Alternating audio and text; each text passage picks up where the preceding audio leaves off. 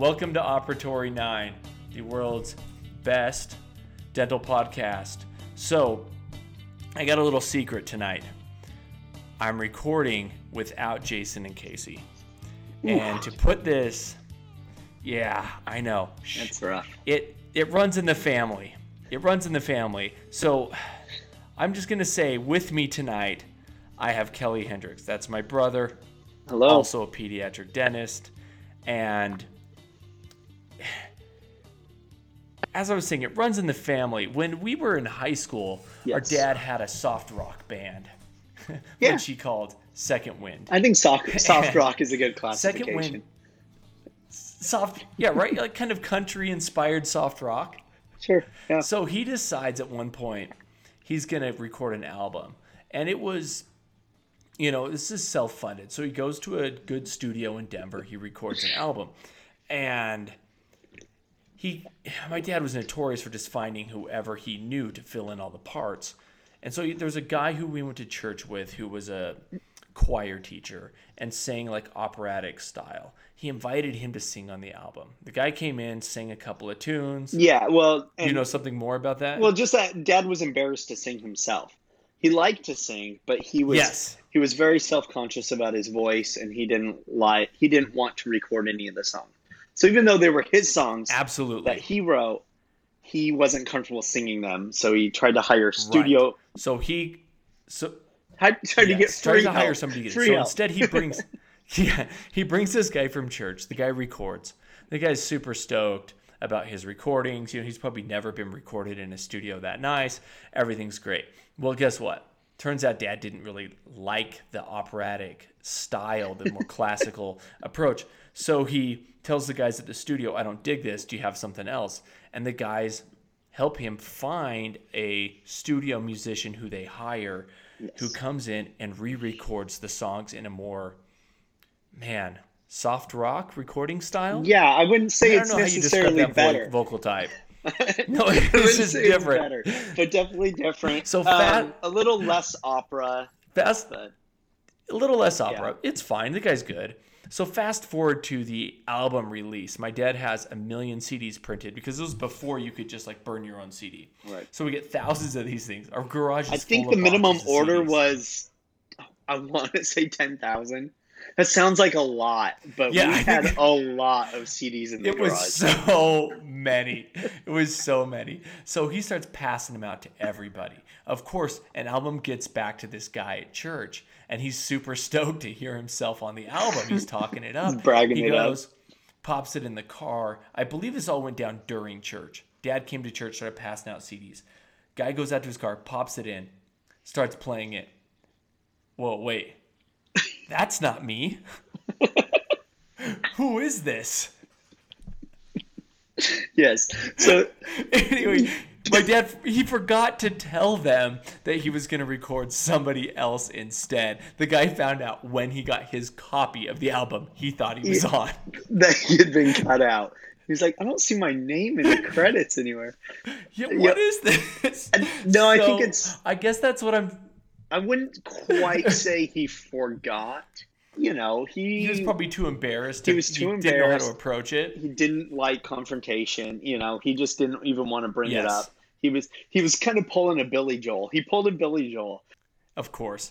So this is what I did to Jason, and I'm doing it tonight. And Casey, in that we're recording. But I have to say, when I first envisioned the idea of the Operatory 9 Dental podcast, one of the things I wanted to talk about was media portrayals of dentistry in the world, whether that be through like art, by like music, film, whatever. And one of the podcast topics was how dentists are perceived in music. And so Kelly is into music. I mean, I love Jason, but his musical taste isn't exactly mine.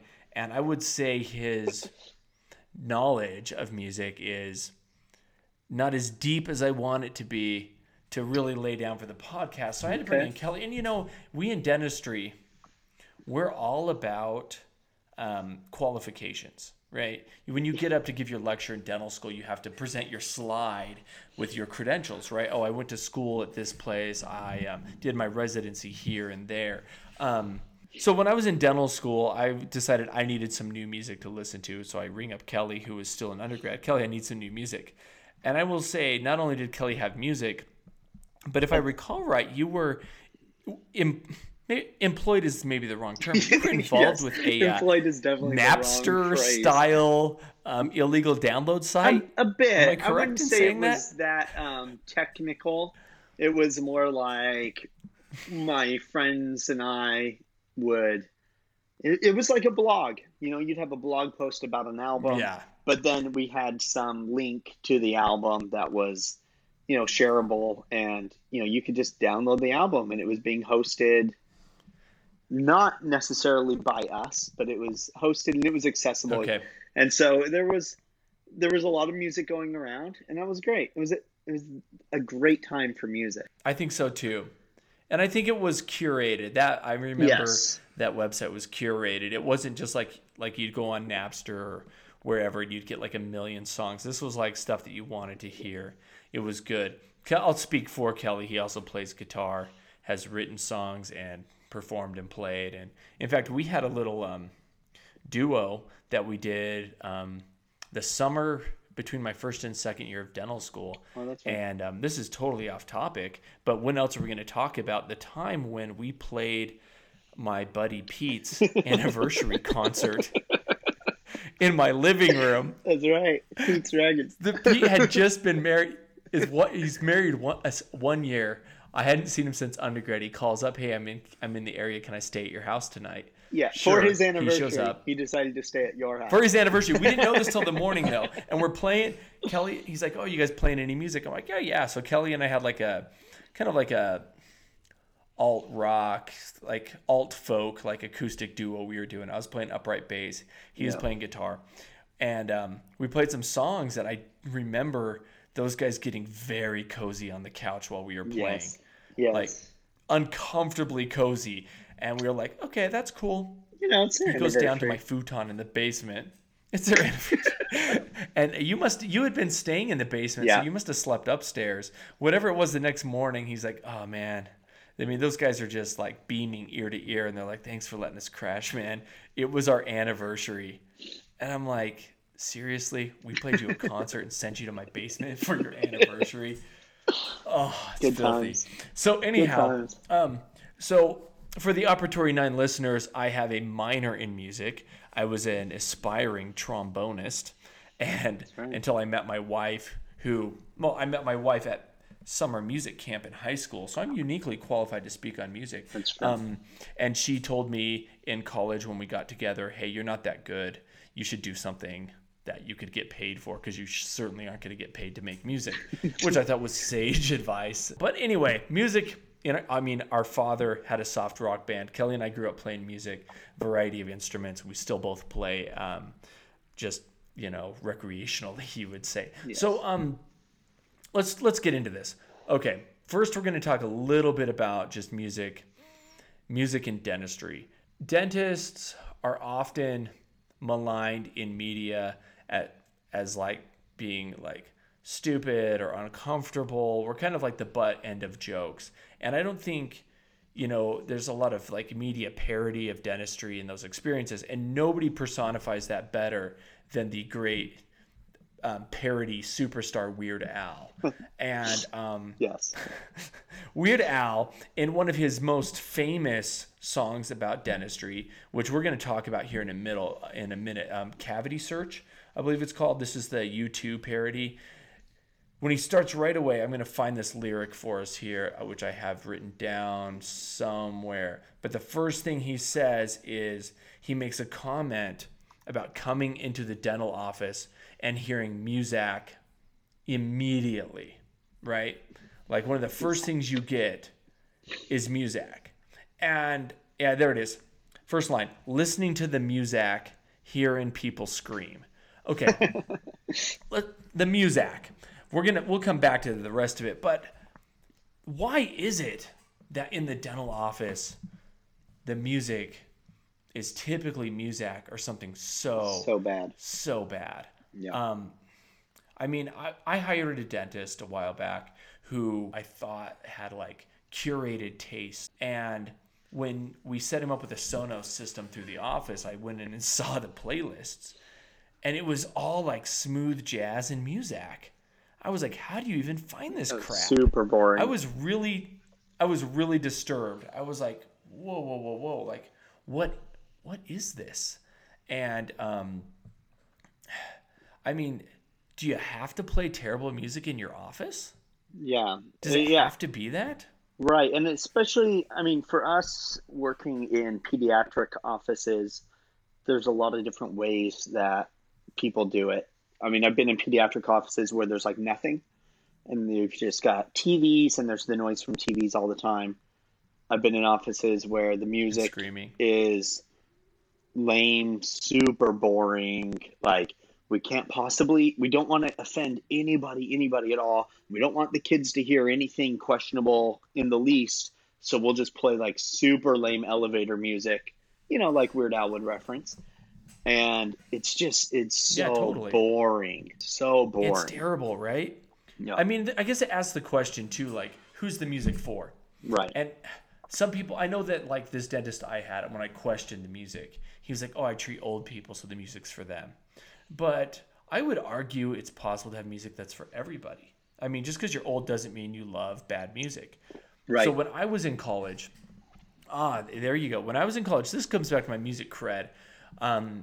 We were busking on the streets, my wife and I. We were playing jazz on the street. She was a saxophonist, and I was accompanying her, kind of basically like playing bass lines on my trombone, and we were playing Charlie Parker book.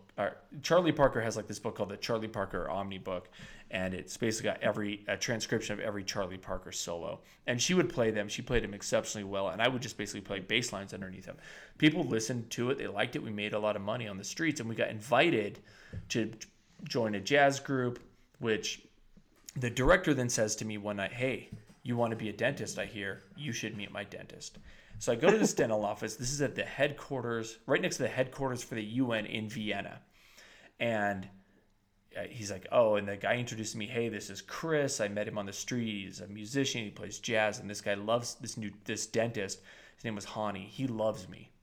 And he brings me into his office, and he has the highest end audio equipment you've ever seen in real life in his waiting room. And he is playing unbelievably great music.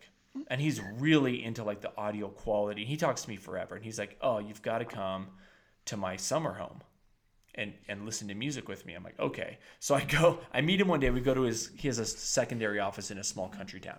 We go there. I kind of chill out while he works. It was one of my first times really observing dentistry up close.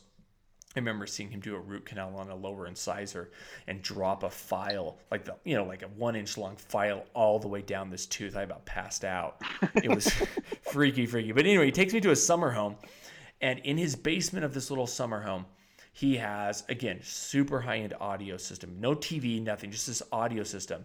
And he had this big rack of CDs, and he had like a little light, like a light on like a drop down suspension system where he could use the light to browse through the albums. And he pulls out an album, and we listened to a jazz rendition of Somewhere Over the Rainbow, and it was beautiful.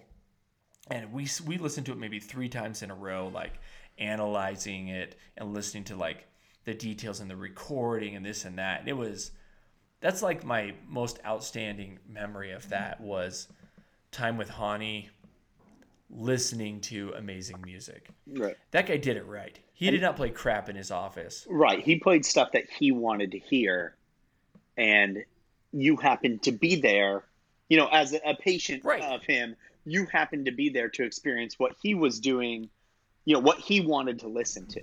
So the music wasn't for you. Right, it was for him, and he wanted to share that with people, but it was definitely for him.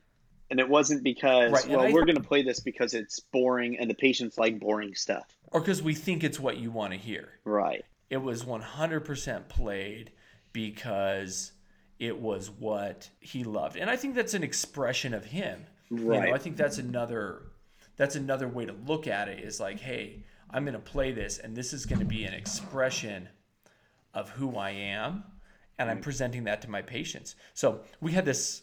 I let the staff in our office play whatever they want for the most part. You know, no swearing and stuff like that. We have kids, but from like a genre standpoint, we let them go for it. I mean, sometimes that's like Mexican ranchero, which I don't necessarily love to listen to all the time. Right. They rock it. Right. Other times it's country, it's pop, it's whatever. We had a staff member who was really into dubstep for a while, and she worked in my ortho side.